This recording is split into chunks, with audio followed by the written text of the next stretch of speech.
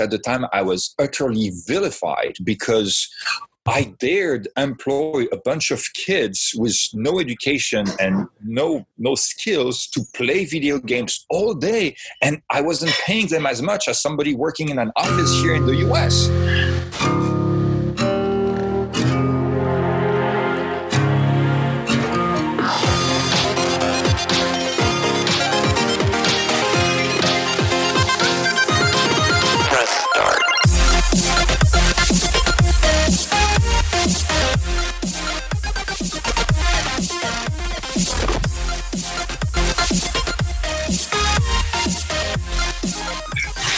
Hey, navigators. Thanks for joining me today. So I have a really awesome and unique guest today, somebody I've known for years, who to me is an inspiration because he sort of just sees things, takes the opportunity and makes the most out of technology that he can. And so today, my guest is Patrick Barnard, who I will introduce him to you as a fearless entrepreneur. He's the founder of sites such as gamersloot.net. And I think he was running another one up until recently. And he works with a lot of, I don't want to call it outsourcing, but a lot of, technology outside of the United States, and helping people get into technology that aren't, your traditional, American IT folks. So with that, Patrick, welcome. Thanks for being here. Thank you, Preston. Quite the introduction. I'll try to live up to that. Yeah. So you will. I have no doubts. So, in a few minutes, just let us know, who you are and sort of how you got your start in technology. Okay. Well, I was fortunate enough to be an exchange student actually in California, just near Silicon Valley in Morgan Hill, close to San Jose, back in 92, 93. And at that time, internet was barely a concept that a few university people had. When I went back to France to keep in touch with my friends in the US, some of them that were in college were saying, "Hey, don't you have an email address?" And I've always been, intrigued by technology and computers. I had a TI-99, I had an Amstrad, I had, various things like that. And when someone mentioned email, I was very curious what the heck she was talking about. She explained, and I looked around, and actually one of the universities near where I lived was one of the pioneers in southern France, and they were offering to foreign students access to email to contact their family. It wasn't something that regular students were using because nobody knew the internet and what it was and all that. So, but that kind of got me bitten. And from there on, I'm like, oh my gosh, you can do all those things. And I managed to work my way into basically a BS of computer science in the US, in France, I'm sorry. And while studying for that, I kind of hunted and tried to get more information and did projects on their internet and various technologies and TCP/IP and servers that were out there at the time. While I was looking at the internet, Mosaic came out, and the first website with those links you could follow, and I very much witnessed the development of the internet as we know it today. And to me, it quickly became something that I knew would just revolutionize the world. I was concerned that some countries and some people would be left behind. So, right out of college, I started a nonprofit called WIND, Worldwide Internet Development at the time, and which later morphed into Internet Development. Interesting, boring names at the time, but I was very young. I was totally clueless about business. And in a way, it is that cluelessness and that refusal to accept everybody's wisdom that you couldn't start a business at 21, that you didn't know enough, that you had to have a real job first, that you had to make money, that you had to do all those things so you could start a business. But I was fearless already back then, maybe even more. And so I just launched myself with it. People in southern France had no idea what the internet was. And I started building this interconnected network of local websites for businesses and getting them to finance kind of some, social work I was trying to do with the internet, teaching classes and things like that. And then I actually had the opportunity to visit China to see my girlfriend at the time. And when I went in China, and that was back in 97, my mind was blown away. You can imagine, China was like barely at the cusp of really opening up to economies and to the free market and all of that, and encouraging people to have businesses. I mean, you still had bullets in some of the Tiananmen Square statues and such. Bullet holes. I mean, yes, it was just very interesting to see what I had seen on TV before. But I decided to go back. And so early 98, I went back there and I opened a branch of my business to do the same thing, to develop a website for local businesses that would be tied within the cities, that would tie to my city back in France. The idea being to develop a worldwide network of city websites with all the local businesses information and many other things. And that was challenging because Chinese culture was very different. And back then they were not dealing with foreigners very much. It was still very early on. While I was gone from France, the business wasn't doing well because I wasn't there anymore. When I went back to try to help the French business, the Chinese people stole the Chinese business. So anyway, I learned a lot. I was wide-eyed and very naive about business, about the world, about a lot of things. And jumping in and doing that, my energy really helped me just plow forward despite all the adversities, doing things that were mostly impossible. And I ended up having to close that one, and I came to California and Silicon Valley. It was, 99 and the big dot-com boom, and my skills were in high demand. I worked for a couple of companies, and in 2001, that's when I founded Gamers Loot. I'd been looking forward for a while, and I'd been playing online games, realized there was a demand for, virtual goods, which at the time was very new as well, but I could see it was going to be very big, and people were still buying games from stores. Even though they actually were downloading the software, they still needed the keys that were in the boxes in the stores, and that was very inefficient. So I saw an opportunity there, and for a while, Gamers Loot, I believe, was actually the largest distributor of World of Warcraft in the world.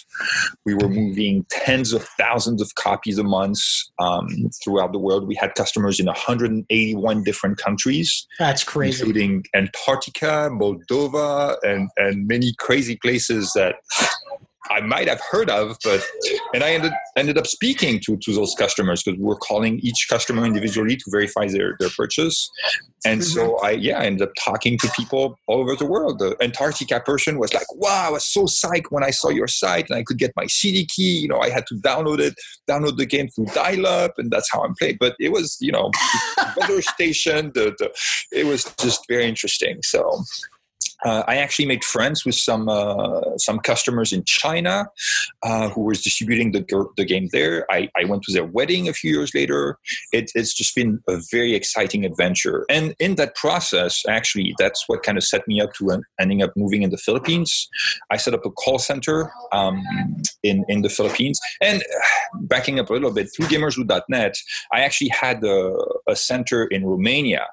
And oh my gosh, at the time I was utterly vilified because I dared employ a bunch of kids with no education and no skills to play video games all day. And I wasn't paying them as much as somebody working in an office here in the US.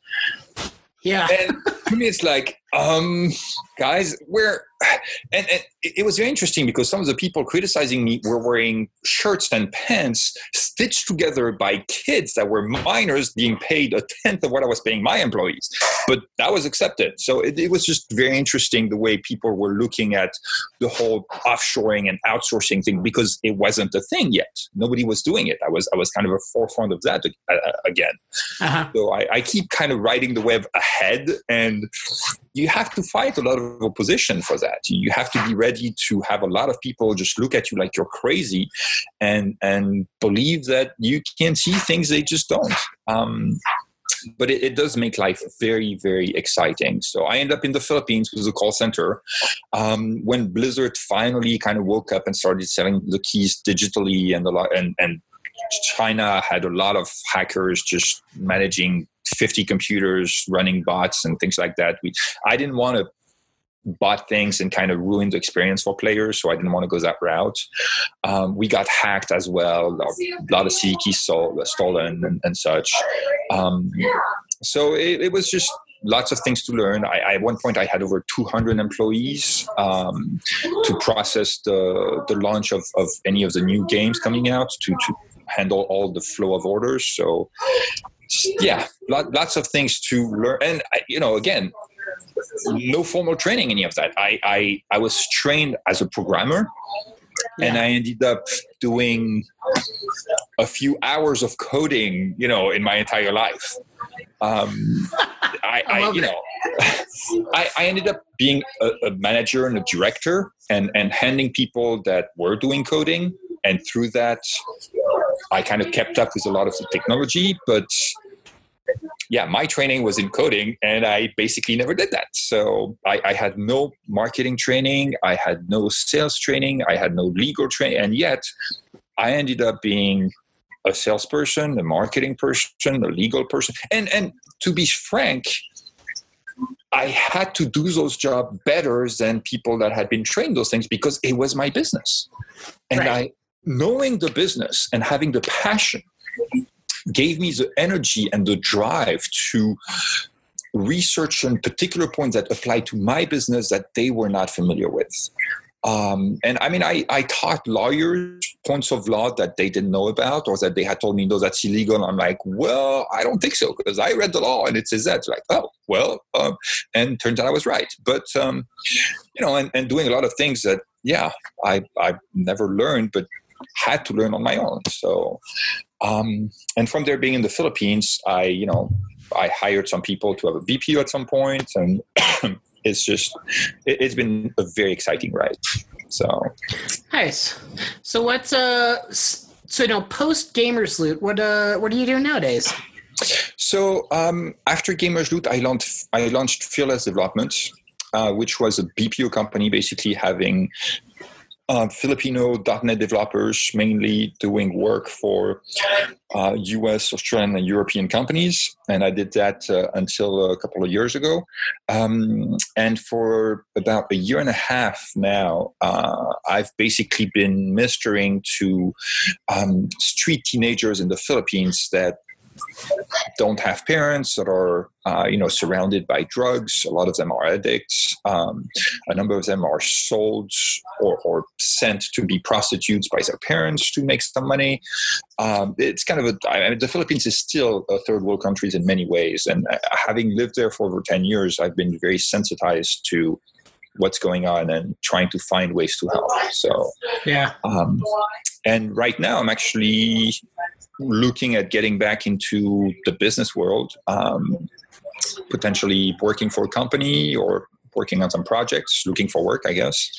I'm hoping that either I can find some project that I would do part-time so I can keep my ministry going, or doing something full-time for a while until I manage to save enough money that I can go back and maybe launch some vocational school program to get them some skills that they can use, or, find some ways of helping there. So let's talk about this, because, I've known you for years, and I know you kind of see the currents and the way things are changing. Mm-hmm. You keep your head to the ground with the shifts in technology. Yep. What do you see as the big change in the next few years? And then I'm going to follow that question up with, what should people be doing skill-wise to prepare for that? Okay. Well, I mean, the quote-unquote obvious one is AI. That is dramatically going to affect it's AI is the next internet. You're going to have AI and it's going to have many applications and many niche areas that will need to be specialized for that area. I mean, one AI that's been talked about a lot is self-driving. That's going to affect millions of people around the world, millions of drivers, going to completely change how we view transportation. And having skills in the general AI field almost guarantee that you can find work, I would expect. There's already a huge shortage of AI experts. And the problem is, big companies have been poaching teachers at big universities, offering them incredible packages to come work with them that they just couldn't refuse. And because of that, it's hard to find somebody that can teach you about that kind of thing. It's hard to develop a curriculum to teach students about AI because the people that teach it, a lot of the top ones have been recruited already.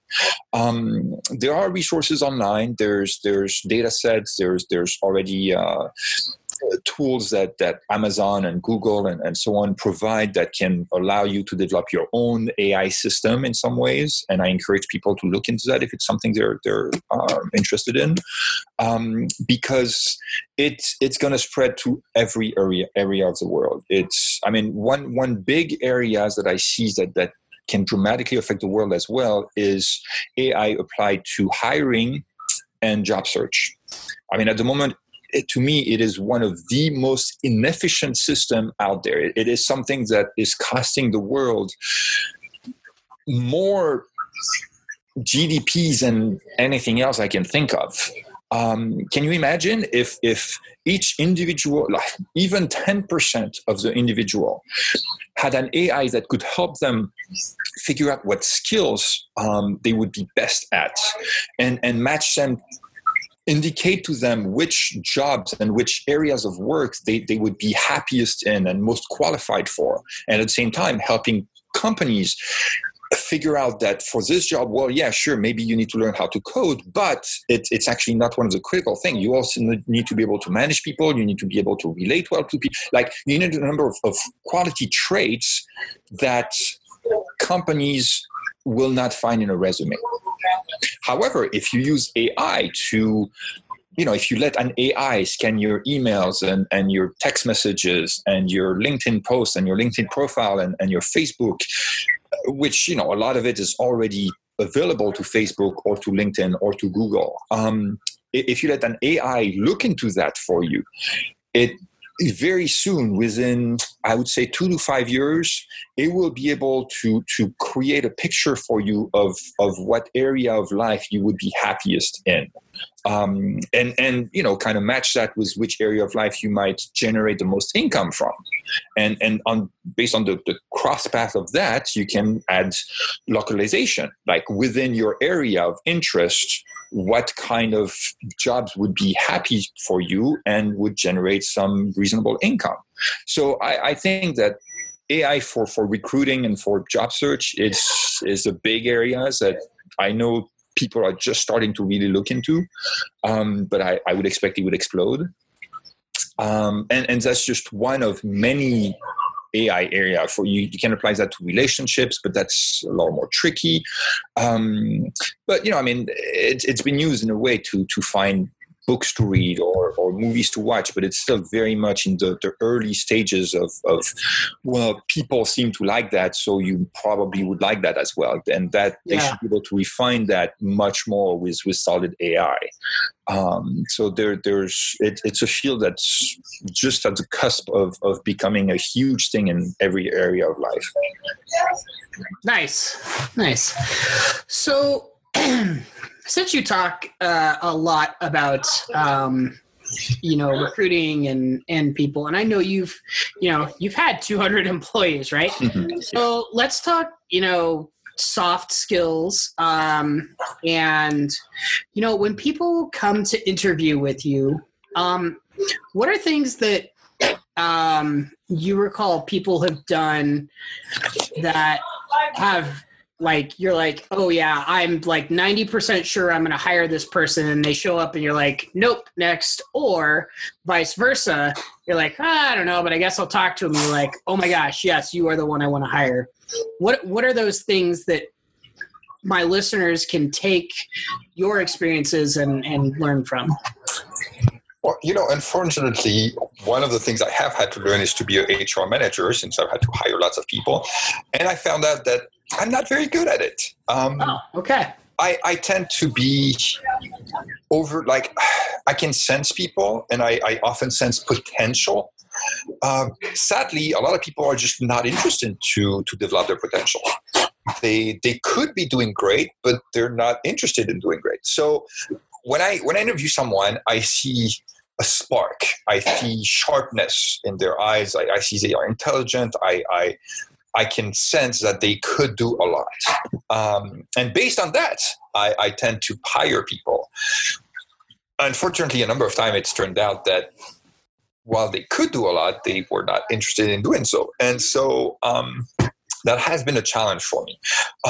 One thing that definitely helps is, and there's been research done actually by Google on that, and they found that some of the top skills that were needed for a lot of their projects were soft skills, interpersonal communication, being able to listen well to others. And those are things that are delicate to articulate in a resume, but that is something that hopefully through your demeanor, you can communicate in a person-to-person interview.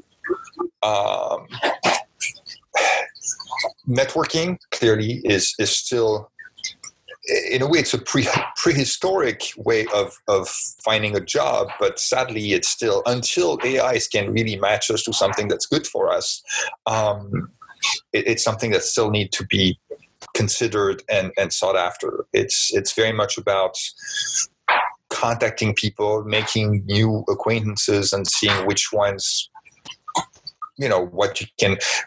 It's not just about what they can bring to you. It's trying to see what you can bring to them. Because if you help other people, they will be much more inclined to help you. And by helping them, you may be placing them in a position where later on they will be able to help you as well. So being open to it, being a two-way street is important in my perspective. And other than that, good luck. Persevere. But perseverance. I mean, that's energy. Clearly, energy is a big thing. When you do manage to get to in-person meeting, having a high energy, demonstrating that you're a positive person, as a recruiter, as a boss, if you're in front of me and you're being negative, that is definitely not going to help you. Whether it's negative about the people you were working with, about your previous company, about, you can explain, we had a difference of opinion with the previous boss, or they were trying to make me do something I wasn't supposed to do, so that didn't work out. That's one way of, communicating it. But starting to really badmouth someone or a company, I would strongly advise against. Even if it's true, as a boss, I know that managing and leading a company is exceedingly difficult. Because maybe we're the boss. And at one point when in Gamershoot, I was like, if I could fire myself, I would. Except there's nobody else who can do what I'm doing. So while I'm making mistakes, while I sucked and I screwed up and I did all those things I shouldn't have, I don't see how I can replace myself. I don't see anyone else that could do it. So I'm going to have to keep going. And so, at times you kind of have to keep your boss some slack, especially if he's the owner. very well. If he's the owner, he's probably trying his best because it's his company. And even if he's making mistakes, you help him however you can. And constructive criticism is great. Negativity is not. So explain the difference between those two. Being negative is saying, "Oh, that's not going to work," and stopping there. That's negative. Constructive criticism is, I think if we try that, we might have difficulty with this particular aspect. However, I'm thinking maybe we could try this or this or this, or do you think there's a different way we could go about this so that we don't have this particular problem? That's presenting things as, here's a concern that I have. Can we work together to try and solve it? Saying, oh, no, this isn't going to work. That's basically telling the person, you're stupid and we can't do it. Does that make sense? Yeah, totally. Okay. So you're a pretty self-reflective guy. Early on in your career, like, do you look back and see how you've changed? And what advice would you give to younger people entering the workforce? Entering the workforce or trying to start a company? Either one. Okay. Either one. So some things that apply to both. Be eager to learn. Really be eager to learn and take ownership. I mean, even in the companies where I entered as an employee, in most cases, I ended up just taking over either entire divisions or the entire company because I didn't limit myself to what I was responsible for, but I had a broad vision of what the company was trying to accomplish and of what areas around mine were trying to accomplish or should have been trying to accomplish. And anytime I was seeing something that was missing or anytime I saw something where I could offer help, I would step in and say, hey, I think that marketing may want to do this, even if I wasn't the marketing boss. I'm getting a lot of customers requesting this and contacting engineering and trying to see if that's something they could do, even if I wasn't in engineering. And communicating with, I had no fear about talking to the CEO, talking to anybody above me about my thoughts on how to improve the company. And because of that proactivity, because of the fact that they could see I was trying to solve problem, I kept being promoted. And I mean, in those cases, it was particularly in cases where the company had crisis going. I functioned well under pressure, and I like to solve problems. And so companies that have a lot of problems, I do great in. But I expect it's true anywhere. I mean, obviously, if you're flipping burgers in McDonald's, I don't know, but I would guess there is still some things you can do to demonstrate that you have an eye for it, and that will make you manager material. It's how you climb the ranks. At least it's one way that's worked very well for me. Okay, so that's for anybody, and maybe not those who are sort of looking to start their own thing, but I'm very curious of it because I run my own side business and I'm very happy with my company, but I do think about these things. So like somebody who wants to start a tech focused, new job, like their own thing, what advice would you give to those people? I'm sorry, they want to start a tech new job, meaning they're going to be hired in a company, or they want to start they're going to start their own company. They're going to start their own thing. I guess it kind of depends on the scope of what they're trying to accomplish. I mean, I seem to have an inability to think small. Anytime I think, starting a company, I want to take over the world. I'm immediately thinking, 7 continents and how to be everywhere and how to serve everyone. But, some people are just happy filling a niche and providing a service. So if somebody's going to be a freelance, it's a question of discipline.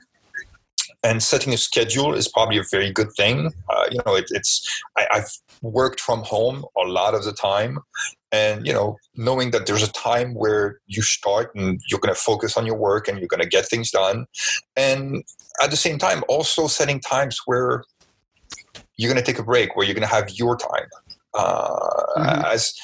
As an entrepreneur, it's easy to just get caught up in the business and get lost in it, and be doing just that, which is also unhealthy. Yeah. And so making sure you keep sight of the other priorities of life, family and friends and relationships, and caring about people and health and exercise and that sort of thing. Those things are important so that you can keep up your energy level for the business. I mean, even if you decide you're going to work 12 hours a day, that's fine. If that's what you want to do, you can do that. Just make sure in the remaining 12 hours you feed yourself properly, you still keep in touch with your loved one, and you exercise a little bit at least, and you'll be good. Yeah. For those seeking something a little more large scale, find partners. I'm at the point where if I'm going to start a new business, I do not want to do it alone. It's exceedingly difficult to do that alone, because you have to be everything. You have to be the salesperson, you have to be the HR person, you have to be the financial person, you have to be everything.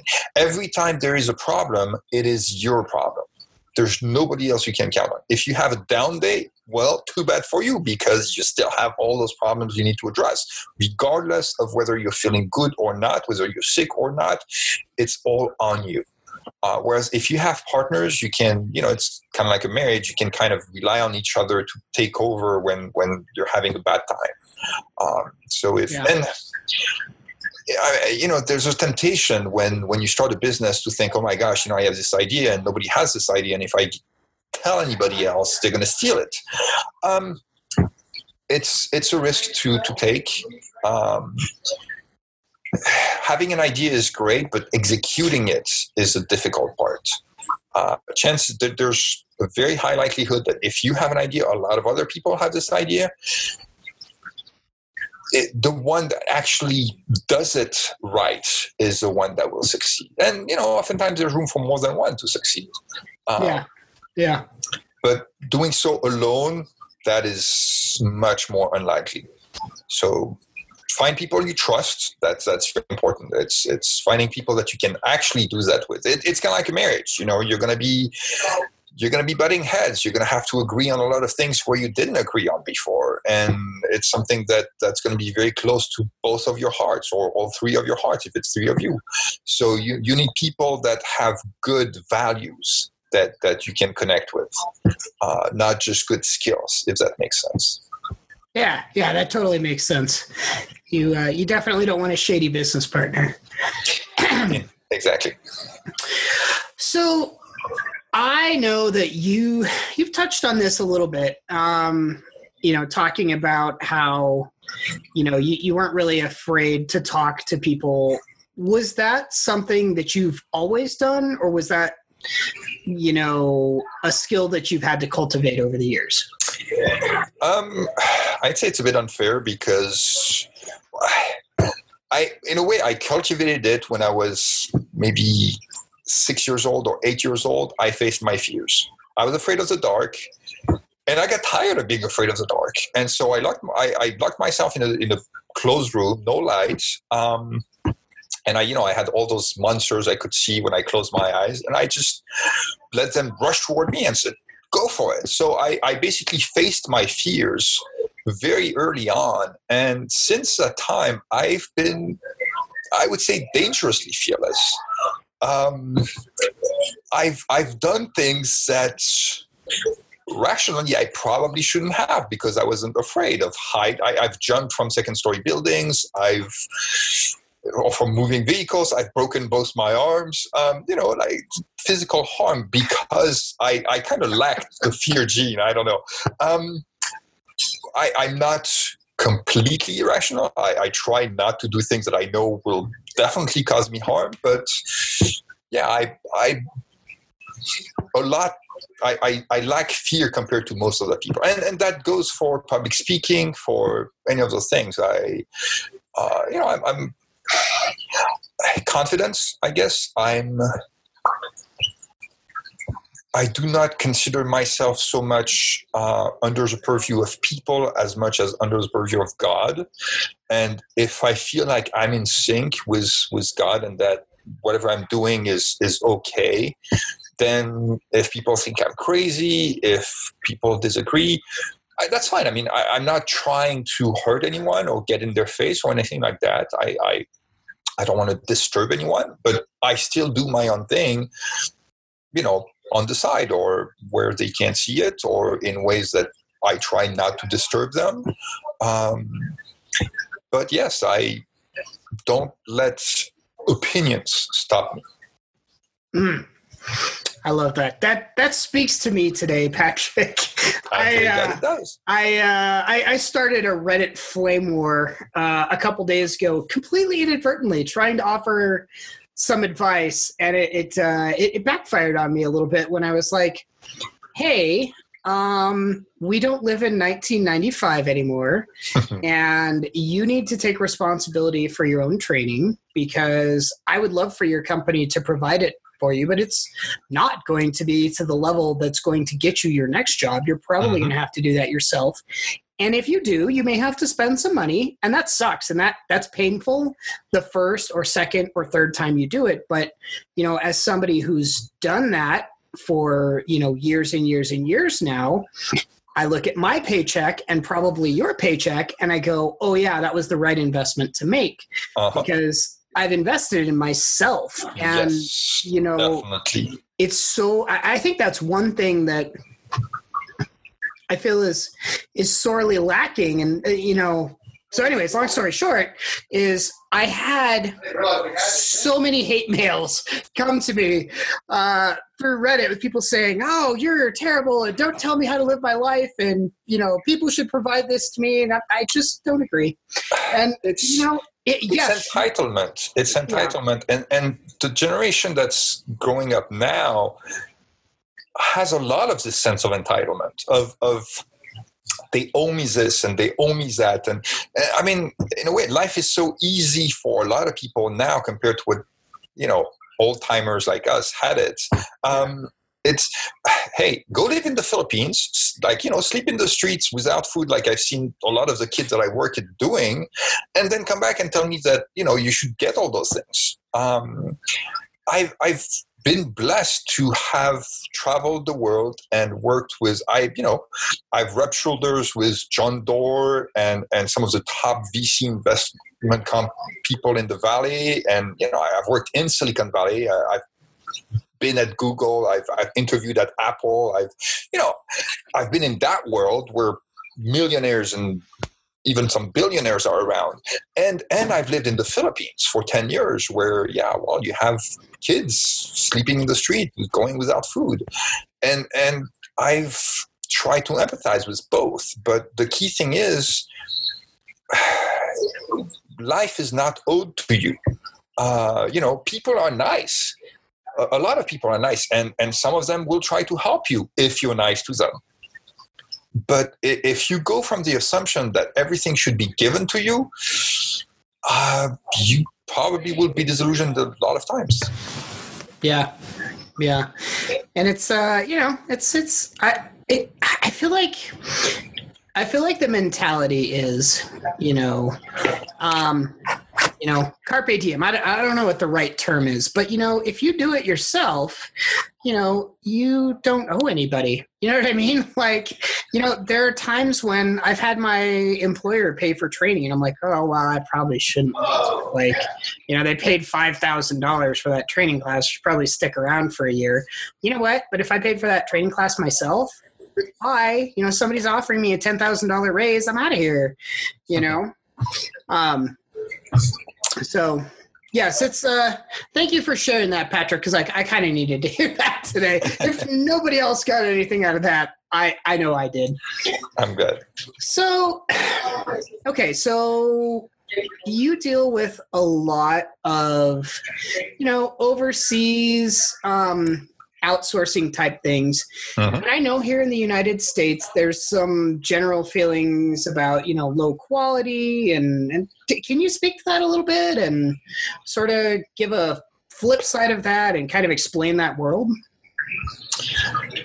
Okay.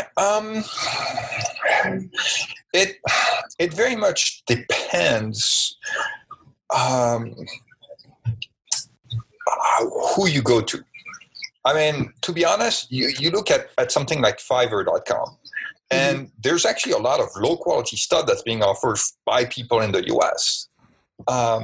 It's a question of finding a person that has has the right skill for the job. And people, whether it be in the Philippines, in India, in China, or wherever, a lot of them have very good skills for some particular tasks. And if you manage to find the right people, then they will do the job much better and without necessarily the same feeling of entitlement that some Americans might have. In addition to which, people need to wake up and realize that AI is likely to be taking up at least 50% of the current jobs within the next 10 to 20 years maximum. And I think I'm being generous by saying just 50% because we're talking lawyers and surgeons and including brain surgeons. I mean, a lot of the current jobs are going to be replaced. Skills like creativity and social skills, soft skills are going to be more important. And we probably will have to change our mentality, particularly in the US, that if someone doesn't have a job, if they're not rich, they suck. That they must not have worked hard enough, that they must have something wrong. I've seen it enough in other countries where people that are smart, that would be hardworking, just don't have opportunities. Now, the US is, quote unquote, the land of opportunities, which means that the people simply by being born here are offered a lot more opportunities than people elsewhere. But that's going to be changing a lot.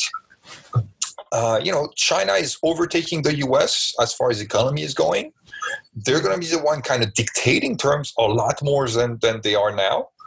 Right now the US can kind of dictate terms because there's one buying a lot of the stuff. But within a few years, China is going to be the one buying stuff from the US. And they're going to start dictating terms and the balance of power is going to shift a lot.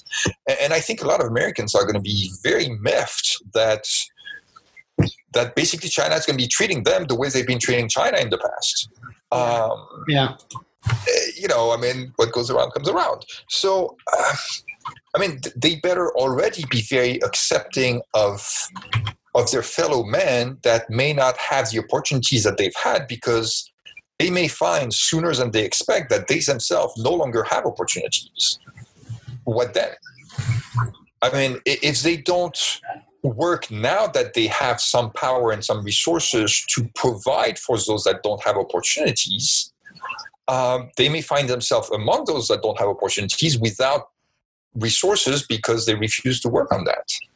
So I would encourage everybody to think of the less fortunates. And, there's been a big discussion about, minimum income for everyone. Yeah. With no requirements. And, in my perspective, that is something that is obvious. We're going to have to get to that. It's not a question of if, it's a question of when. To me, with a vision of the future, of course, we're going to need to provide a minimum amount or some kind of currency for everybody, because today we already produce enough stuff around the world to provide for the basic needs of everybody, of all 7 or 8 billions of us. Mm-hmm. Now, there's still an issue about distributing it properly, to the right people, and corruption and laws and all of that. But we already produce enough for everyone. and we're just going to be producing more and more, and stuff that we need less and less are going to be available to everybody. I mean, in the Philippines, people don't necessarily have food to eat, but a lot of them have cell phones, smartphones, because it's communication, because it's so important, because it's, I mean, and we're talking computers basically that 10 years ago or 20 years ago were prohibitively expensive. So in the next 10, 20 years, a lot of the things that right now we are making, computers are going to be making. I mean, Tesla is working on automating the machines that make the machines. And that's going to be true of more and more companies. As I said earlier at the beginning, AI is a field that's going to be completely exploding in the next 10, 20. I mean, it's exploding now, but it's going to become pervasive in everything. Just like the internet is now pervasive, AI will be pervasive. And that means jobs will be gone. What are people going to be doing? There's going to be a lot more creative people. And I mean, you can see it like right now, what we're doing. We're just being creative and talking and passing on information in a format that can be appealing to some. There's going to be a lot more of that. And we're going to need to find a way to pay people for that, to reward people for that. And that would be a lot easier if everyone had some amount of some currency, whether it be, the future Bitcoin or dollars or whatever you want to call it, in ways that can be transacted in microtransaction, like 5 cents here or 5 cents there from 100,000 people is going to add up to a lot. Yeah. And, being able to do that, whether it's because you watch a cool YouTube videos, instead of a like, you might give 5 cents or something. I don't know.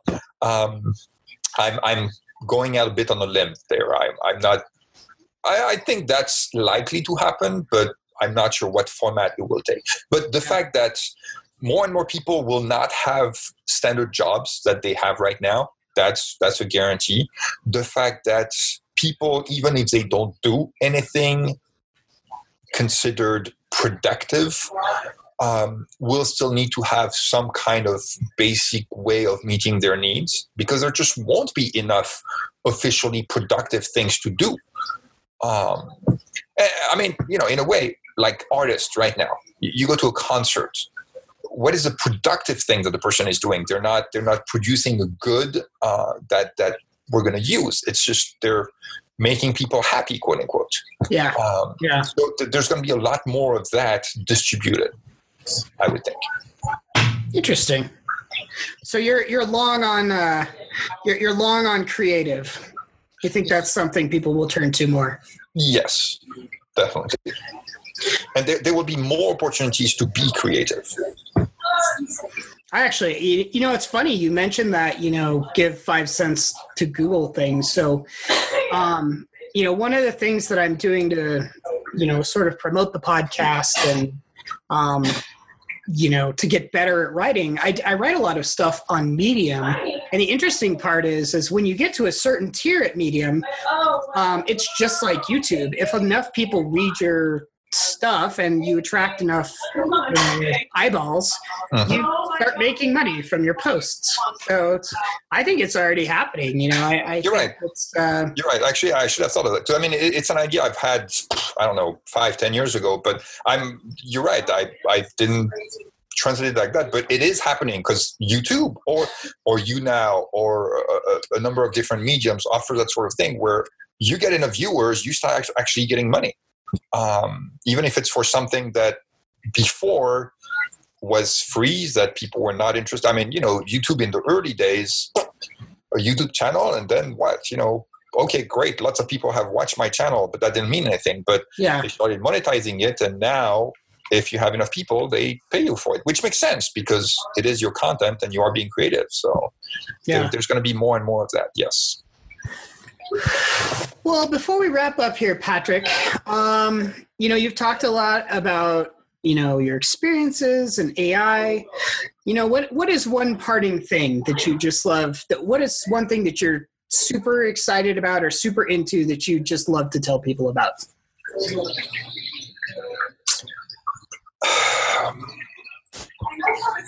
Well, my my thing lately has been and because it is my thing, I already mentioned it. It's a whole hiring and recruitment thing. I mean, it's been a pet peeve of mine when I was an employer. It's a pet peeve of mine as a job searcher. That huge inefficiency in recruiting is just. Can you imagine how many Einsteins there are plowing fields because, well, that's kind of the only thing they can do right now in order to eat. So that's something that I hope somebody will fix sometime soon. And, maybe I'll participate in that. I'm actually talking to LinkedIn at the moment. So we'll see what happens. Very cool. I hope that happens, Patrick, because that would be pretty neat. And make sure to let us know. Keep us informed. Sounds good. Well, hey, listeners, for anybody who wants to reach out, if you're interested in supporting Patrick, I can get you information on that. And Patrick, just thanks for sharing your wisdom with us. I appreciate it, and we wish you the best of luck, man. Thank you. Likewise. Take care. Alrighty. So, I hope you've enjoyed this episode. I wanted to circle back around to something. A lot of what I talk about is, hey, if you want to do something, just do it. Like, don't be afraid. Don't be freaked out. And so, I am excited to tell you something that I'm going to do. I have been debating this a lot, and if you've been with me since the beginning, you know that my passion is really to help people, right? Like, I love my job, I love technology, and I will probably always continue doing that. But nothing really makes me quite as happy as helping people solve problems, specifically when they're like, God, I don't even know what to do with my tech career. So I wanted to basically make this announcement that if you're looking for a little bit of coaching or a little bit of LinkedIn advice, hit me up, man. Like, I would love to help you. Now, I'm probably not as expensive as you might think. A lot of the LinkedIn people out there are super expensive. So here's what I want you to do. I don't want to turn people away just because of cost, right? So here's what I want you to do. I want you to go to my website and I want you to sign up. There's going to be a box on there that says About Us. And down on the bottom, there's a contact button. Or if you want to, click on the speak pipe thing on the right that says leave a voice memo.